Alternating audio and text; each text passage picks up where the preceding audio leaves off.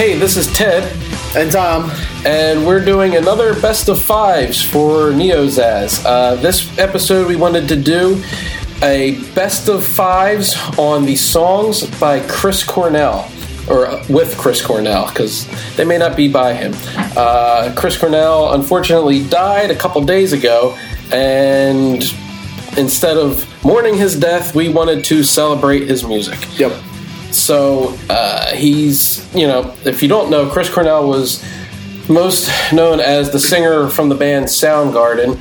Then after they broke up in the late 90s, he kind of went off and did his own thing for a little while, then came back with Audio Slave with the guys from Rage Against the Machine, and then eventually Soundgarden came back together up until a couple nights ago.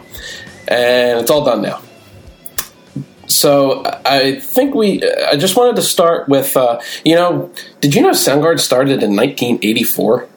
I did not know that. I was looking it up a little bit. I mean, I know it had been around since at least the mid-'80s. But I thought it was late 80s. No, he started in 1984 with a couple other guys, and he was the singer, but he also played drums. Interesting. Yeah. I guess it got too difficult for him to play drums and sing. Like Genesis? Yeah, so they hired, they got some other drummer, and eventually Matt Cameron came on board, and they got good. Then, I guess from there we'll go about how I discovered Soundgarden and Chris Cornell.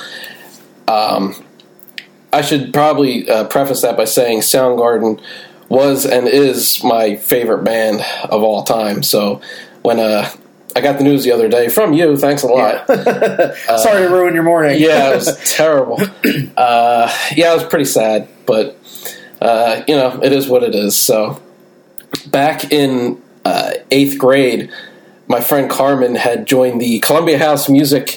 I remember getting into Soundgarden, and he had to get, you signed up and you had to get a whole bunch of free things, and then you got to buy more crap over the next 3 years. And this was probably, 8th grade was like 93. Okay. And he had lent me a whole bunch of stuff, and it's right when grunge was like really starting. Yeah. Like Smells Like Teen Spirit was out and everything. So most of what he got was that kind of stuff. Was Pearl Jam, and one of the tapes that he lent me was Bad Motorfinger tape. Yeah, cassette tape. Cassette tape. Not 8-tracks. Not that old. But yeah, cassette tape. And out of everything he lent me, Bad Motorfinger just like blew me away. I had never heard them before listening to that. And it was basically because of his voice. I'd never heard anything like that before. But I was really not that into music at the time. Back then I really liked Def Leppard, and that's kind of where things were at the time.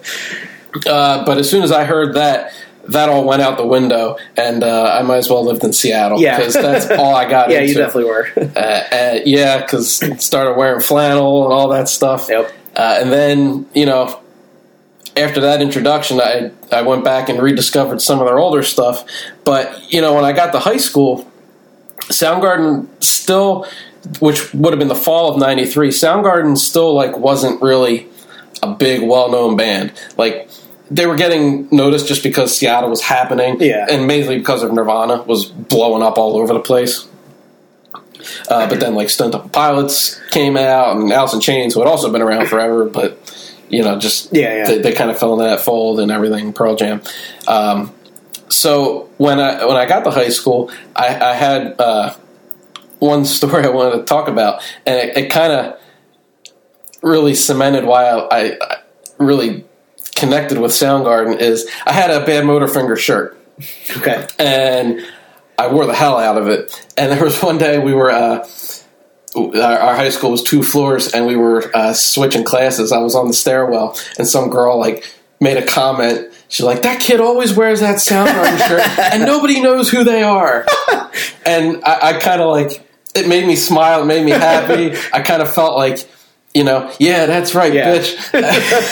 It kind of made me feel like Soundgarden was my band, because I was so into them, but nobody else was at the time. And then eventually, I guess the next year, 94, Super Unknown came out, and I bought it the day it came out.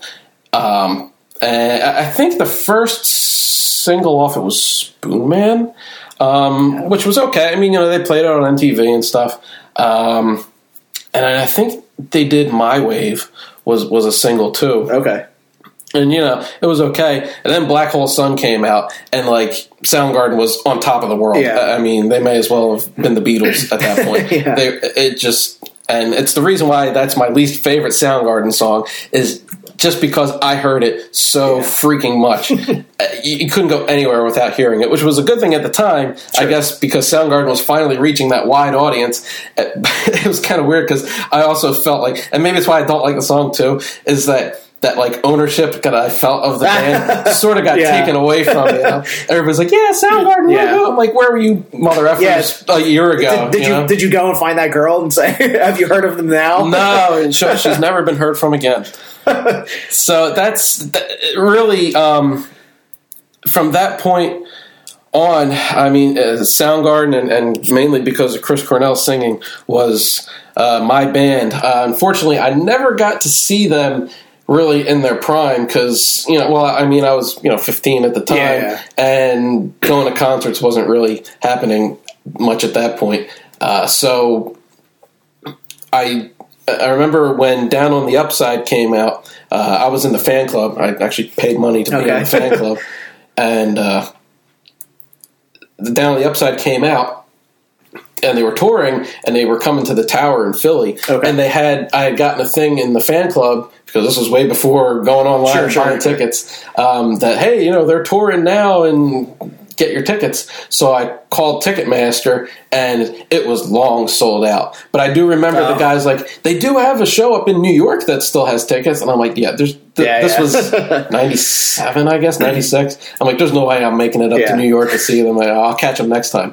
Well, they toured, and then they broke up, and that was the end of it. Was that they did that tour, and then they broke up? Mm-hmm. Oh, geez. It was right after that tour was the end of it. I think they pretty much hated each other by that point, and the tour was disastrous. Oh, okay. I think by the end, none of them were talking to each other, and they all got stupid. I wonder if it affected their on-stage performance. I don't know. He's always been a kind of weird dude. I remember seeing a piece of a performance where he was doing a song, and I don't know if his guitar was out of tune or a string broke or something. He just in the middle of the song, took his guitar off, threw it on the ground, and just walked off the stage. Okay. So I guess he had a bit of a chip on his shoulder about something. I don't know if it was from that tour or what, but he wasn't always a happy camper, as evidenced by recently. Yeah. So that kind of happened. Soundgarden broke up, and then he went and did his a couple solo things. He did the album Euphoria Morning, which is okay. I don't think it's terrible. It's pretty much him playing a bunch of mellow songs. Mm-hmm. One thing I did forget to mention was when he did Temple of the Dog with the guys from Pearl Jam in the middle.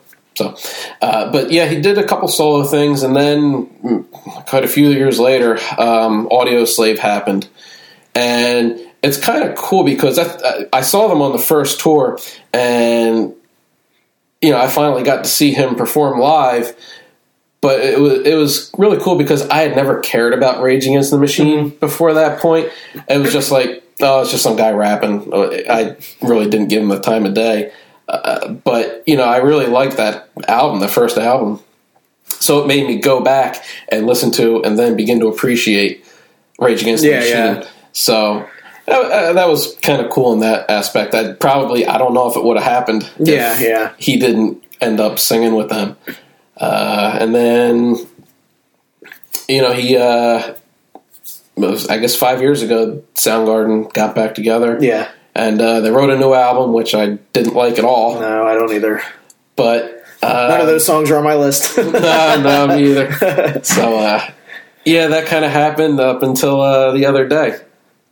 Now, I am wearing a Soundgarden shirt today. It's the last time I wore the shirt was that concert 5 years ago. Really? And I tried not to wear it much. It's one of the I held on to 2 shirts that I had in my high school days. One was the first concert I went to, which was Aerosmith, but the other one was this shirt, and I don't wear it much because it's kind of falling apart. You can see the neck is all frayed. That shirt is very cool. And, but yeah, I mean, that also just goes to show how much I love Soundgarden. Yeah, and out of all my shirts, obviously I kept the first concert, but the other one was a Soundgarden shirt. Yeah, and that is a Down on the Upside shirt, correct? Yes, it is. It's red. It's got like the blurred out picture over it. It's got, or no, it's a Super Unknown, because on the back it's got Soundgarden and Super Unknown sewed into the material. It's pretty cool. Yeah. So, yes, I love Soundgarden.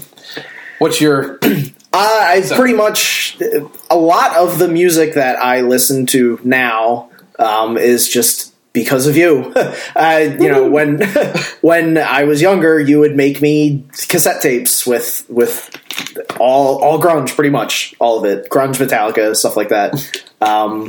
So yeah, you know, I like Soundgarden a lot. I mean, that show we went to was great. The reunion show before they wrote the new album, so there was no new songs. It was just hits, deep cuts for 2 hours, 2.5 hours. I don't know, it was amazing. And when we did our last best of 5s, that didn't make my top 5, but I think it was like my first runner up. Yeah, so it was pretty great. Yeah, that was good. And you saw so you said you saw Audioslave on the first tour they did, and then I saw them with you on, I don't know, second tour maybe, after the next album, which was a good show too. That show, I remember, it's, you know, Audioslave is good, I like them, but when they played, 2 Soundgarden songs and 2 Rage songs, once they started playing those songs, just the place exploded. Yeah, they did. Everybody went crazy. They did Rusty Cage. Yeah. And the big Bad Motorfinger banner fell down on the stage, and forget what other sound. I probably started crying.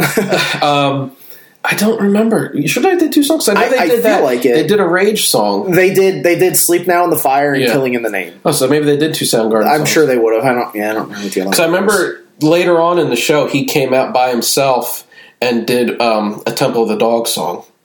Okay, I don't remember that. Yeah, off the top of my head, I can't remember what song it was. Okay. But it was just, him by himself. Okay. That was, both really good shows. So, I mean, at least we were able to see him a few times. And then I saw Soundgarden another time when they toured with 9 Inch Nails. I went to that show because I'm a huge 9 Inch Nails fan. And that was a good show too. The set was a little shorter, and so it was mostly hits. But still a great show. I'm kind of disappointed I didn't go to that show. Because then I could have said I saw them one more time. Yeah. But it was when King Animal came out, and I figured they're going to play half the songs off the new album, which I don't like. And they really didn't. They only played maybe 2 songs, maybe 3. Yeah, figures. But I have a Soundgarden shirt, and it's when I went to that show. It's in the Bad Motorfinger style that I wore yesterday. So, and concert shirts nowadays are not cheap. Oh my god! So if you don't want to spend money on it, you must have really wanted it. I think it was like $40, and I bought a 9 Inch Nails shirt also, so it was an expensive night. That's why I stayed home. Okay, so do you have anything else you want to say before we get into our lists? No, let's dive in. All right, so starting with number 5, you can go first. All right. At number 5, okay, so I kind of set criteria for myself for this, which it had to be a song that Chris Cornell wrote. Oh. For the most part. Okay. Interesting. And I wanted to pick songs that he really showed his vocal range, where ups and downs, just all of his styles. Number 5 is an Audioslave song, which actually I researched all these on Wikipedia, and actually I didn't realize this, but the Audioslave songs on the first album said all the lyrics obviously were wrote by Chris, but all the music it said was written by the other members. So, but I don't know if that means all of them or just the Rage guys. I'm not sure. Huh. I can't imagine it was just the Rage guys, but anyway, it didn't give individual credits for the songs, which all the Soundgarden songs I looked up had individual credits for every song, whoever wrote them.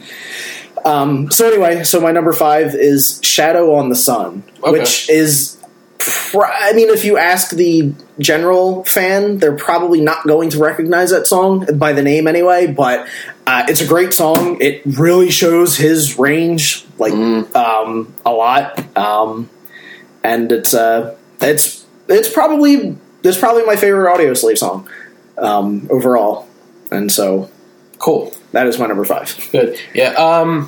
My criteria, I didn't, I thought about doing that, songs that he wrote, that I knew that he wrote, but I've had this long-standing thought that since I don't really like his solo material or much outside of Soundgarden and Audioslave, that I really don't feel like he wrote most of it. Yeah. Just because when he's on his own, it seems like it's definitely a lot more toned down than anything else that he does.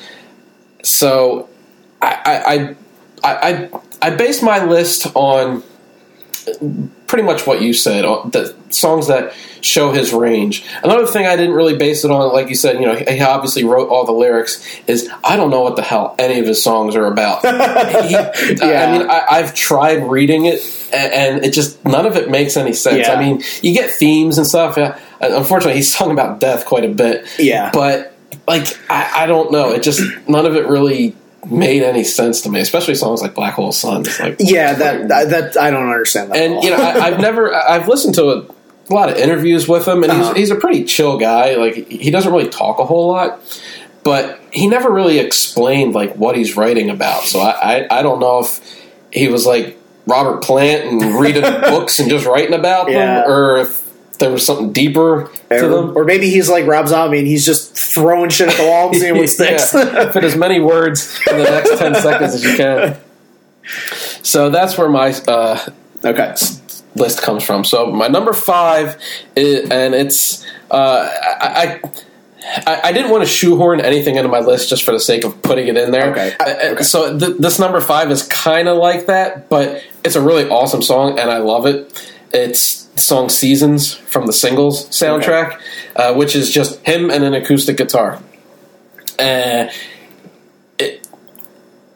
It's something that up until that point I had never heard him do anything like that. So it was so radically different, and it's a song that I've always kind of gravitated towards. And eventually, around the time I was in high school, I started to learn how to play guitar, and I really wanted to learn how to play that song.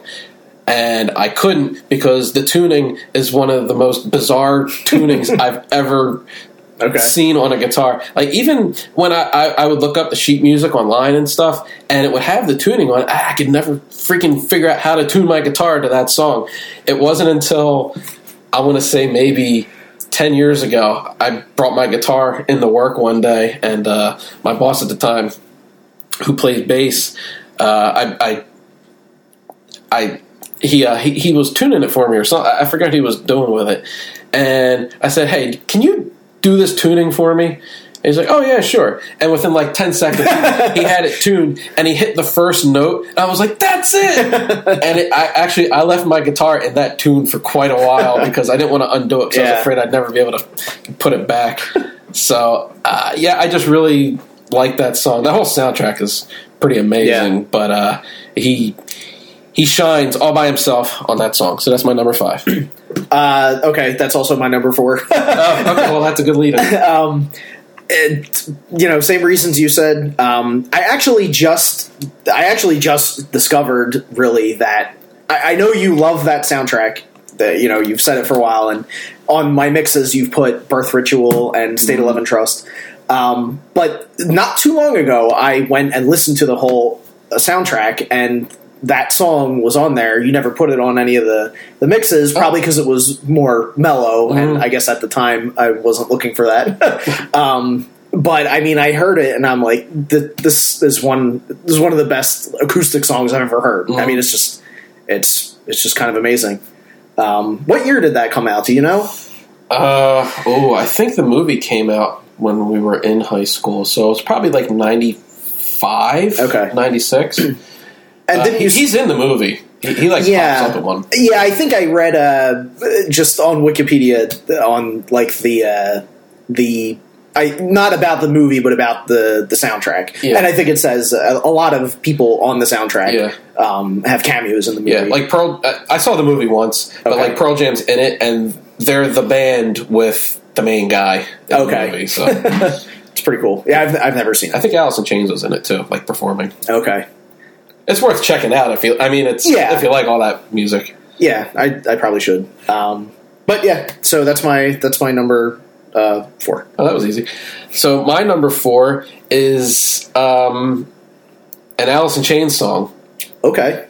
It's Right Turn from Sap. Oh, yes. The Sap EP. Didn't even think of that. Yeah, and it's weird because, like I said, it is an Alice in Chains song, technically. But if you look at the liner notes, it says that song is by Alice Mudgarden because it also has Mark Arm, who was the singer from Mudhoney, singing on that song.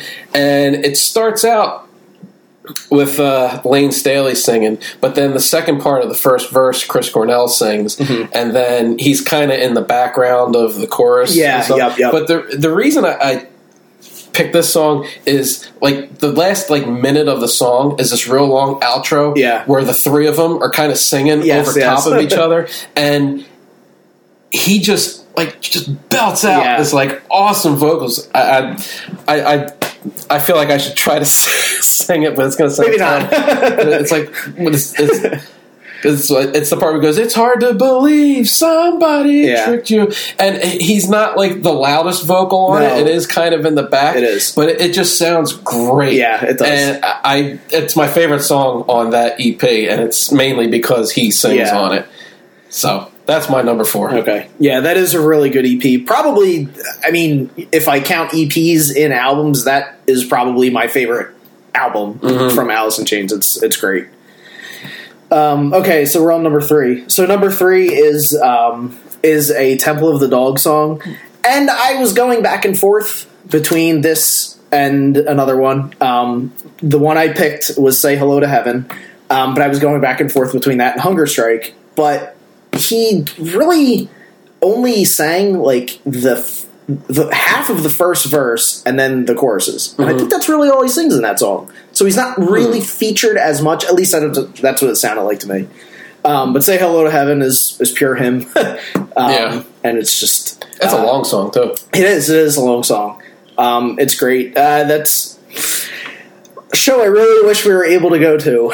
Yeah, that's. I mean, I was willing to shell out some money for it, and if you know me, I'm really cheap. Yeah. And there's got to be someone I really, really want to see, and tickets started at like $100, wasn't it? And I said, if you can get them for $100, let's go. Well, I think that's if we were able to, if I was able to buy them when they went on sale, which I was not. I think they were $100, but then selling online after because it sold out in seconds. I was on immediately.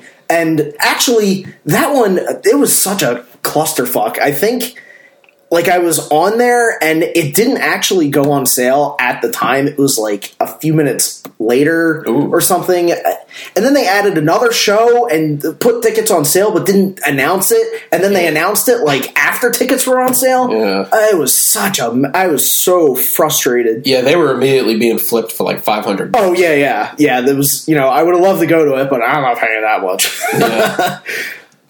Which is it's even more frustrating because I think they played the Tower.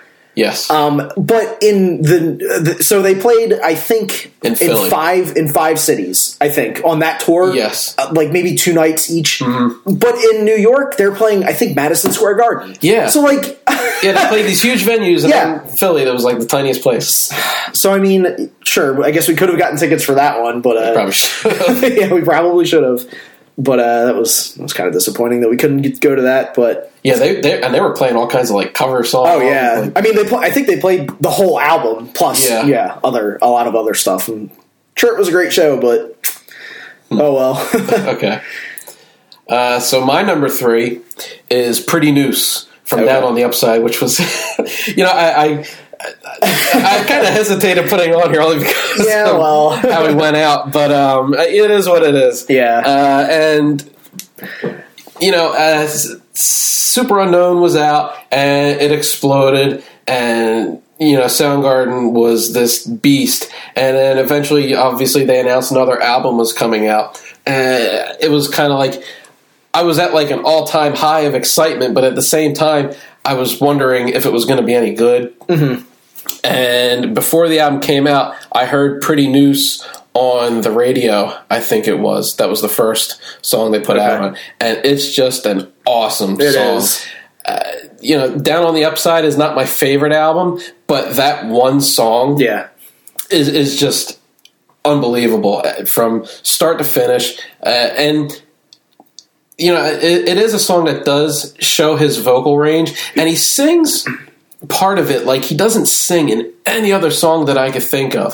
And it's like the bridge towards the end where he starts singing, I don't care what you've got. Yeah. And just the way he sings just those few words is very different. And it's really cool. That was a really experimental album for them because it's not like anything else. Yeah, one of my favorite songs on that album is actually Applebite, which is it's weird, but I love it.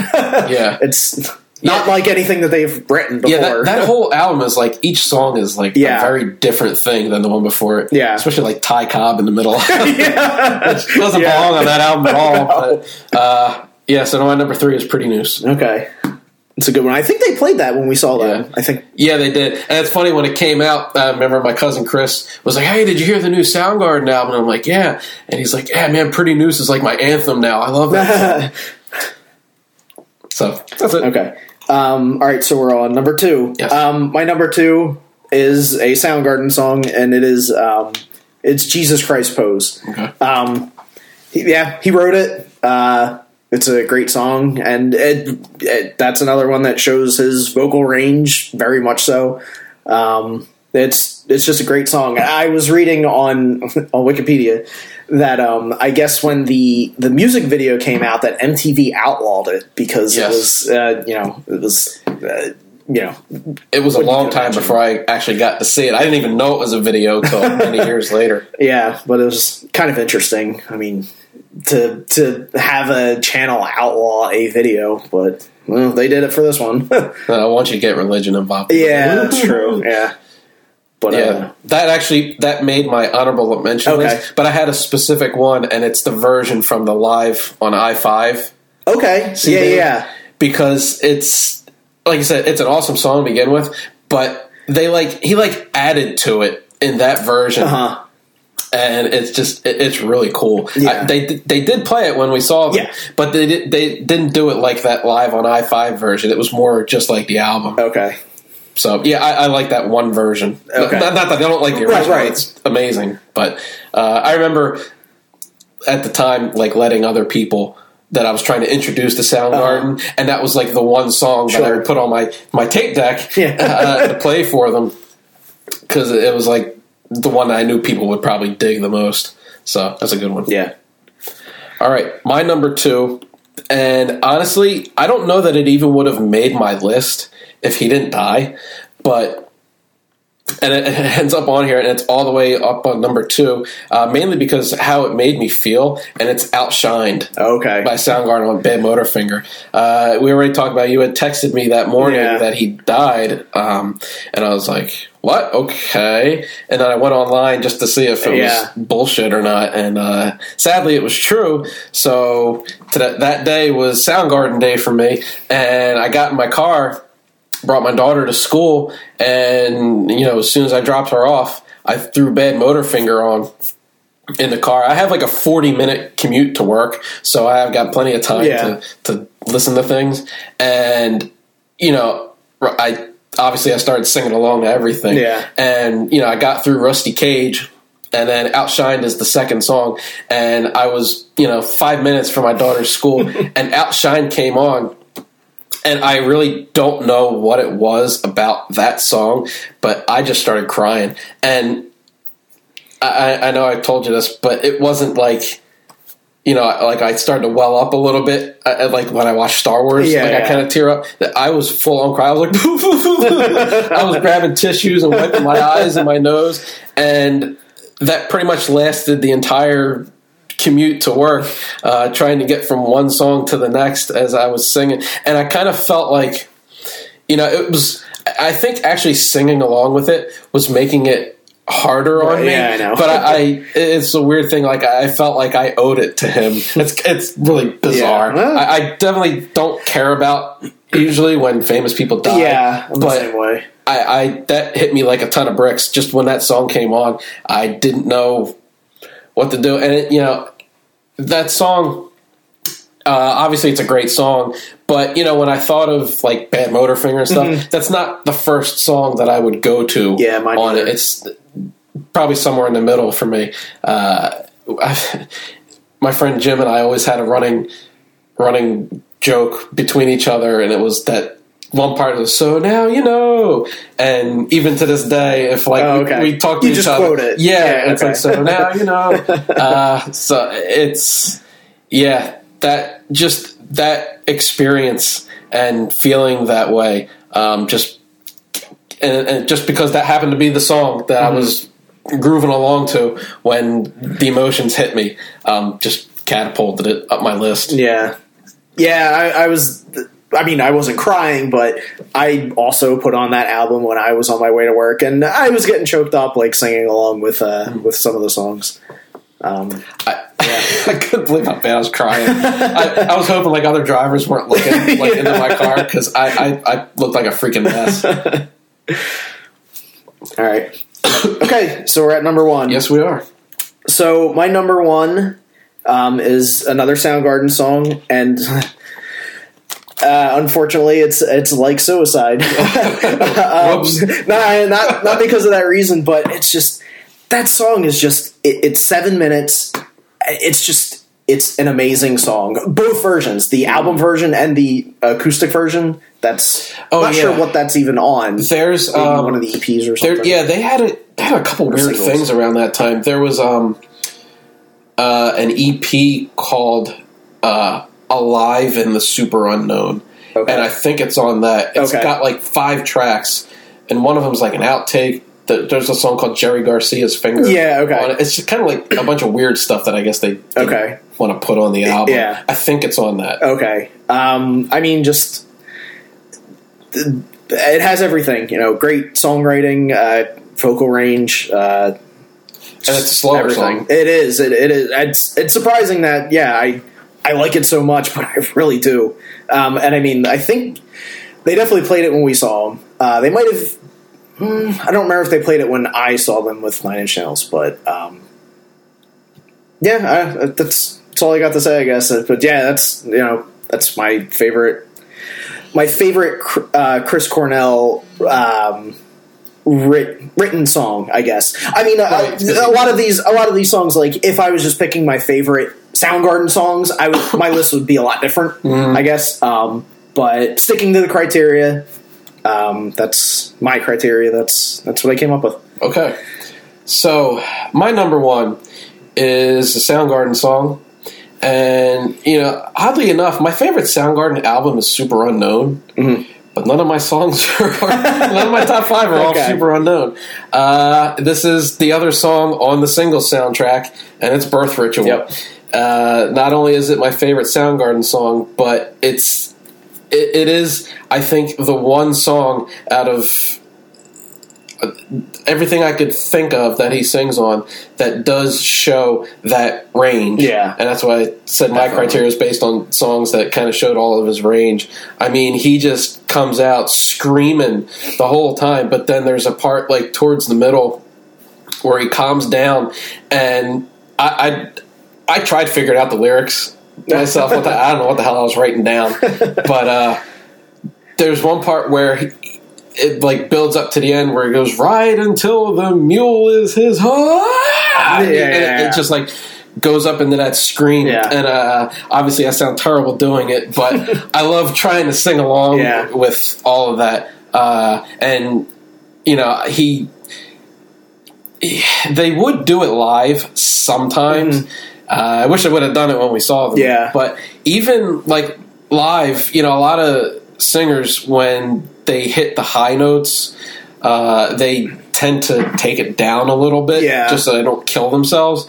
And he was able to do it like night after night after night. I don't know if he was drinking something special to keep his throat in line or what. Because like something you had mentioned to me before was like, you know, because I think one of his acoustic tours, he was doing Mind Riot. And you were probably like, oh, it probably sounds like crap because there's no way he's hitting the high notes. And I found a video of it, and sure enough, man, he hit it, and he was doing that song every night. So God bless him. Yeah, definitely. Being able to hit that stuff. And Birth Ritual is just, it's probably their heaviest song. It's a scream fest.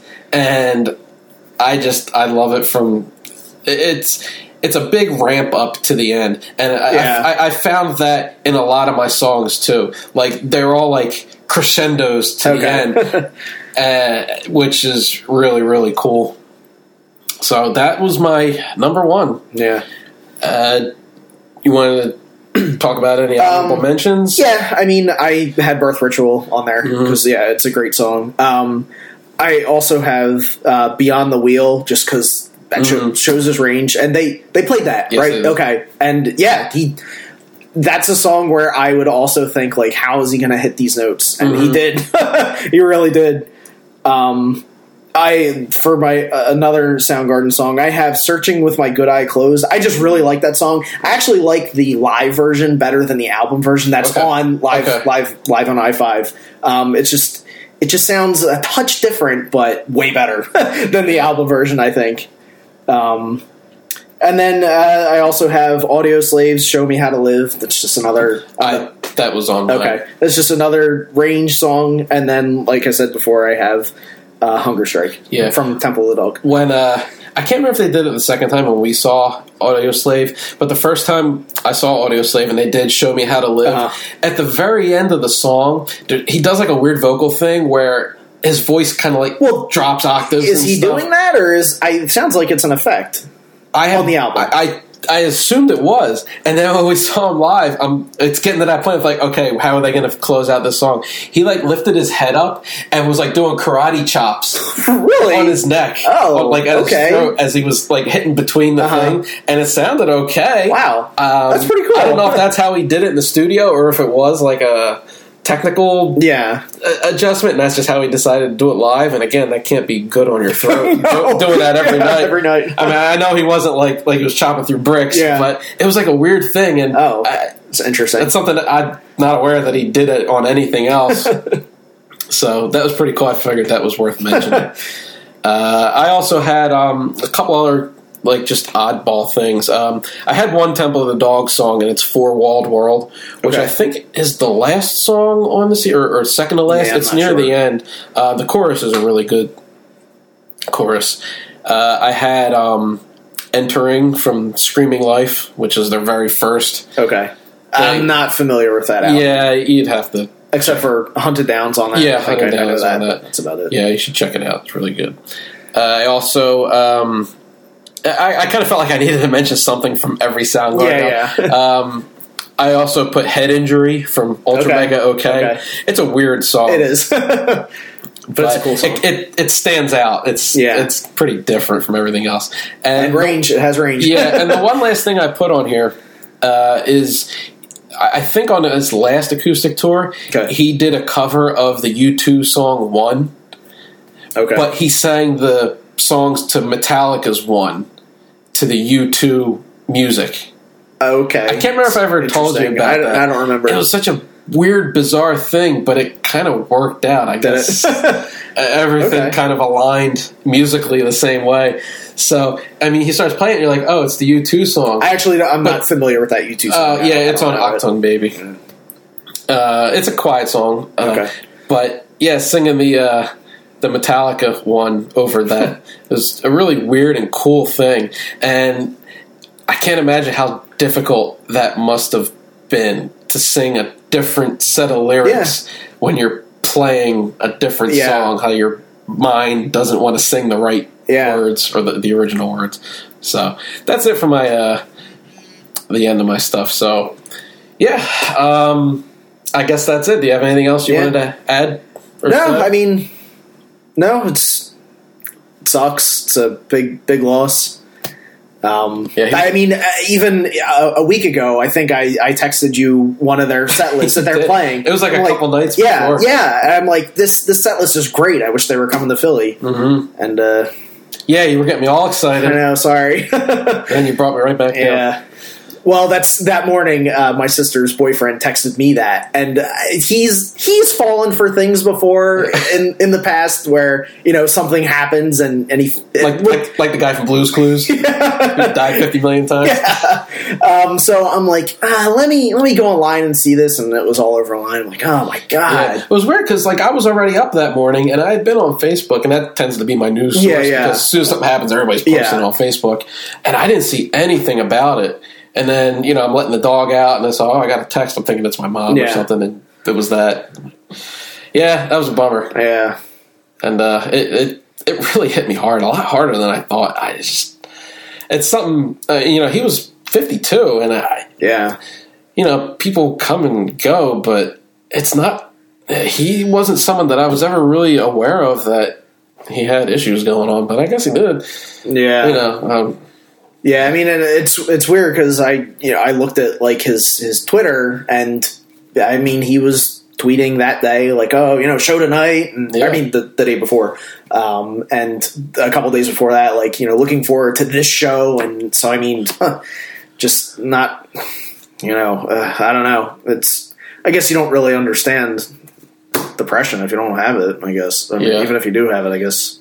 Yeah, I know. I was reading that. He had a lot of addiction problems, a long time ago. But to my knowledge, he was pretty clean. Yeah, didn't have anything that we know of that was influencing him. But I don't know. Maybe who the hell knows? Yeah, who knows? It's hard to get into the mind of somebody that does something like that. But it is what it is, and he left us a lot of great music. Yep, definitely. So I'm glad you thought to do this. This was good. Hopefully it's a good remembrance of Chris Cornell and his music. So, all right. I guess that's the end of it. Yep. So thank you very much for listening, and hopefully we'll get to do another Best of Fives again. Yes. See you guys later.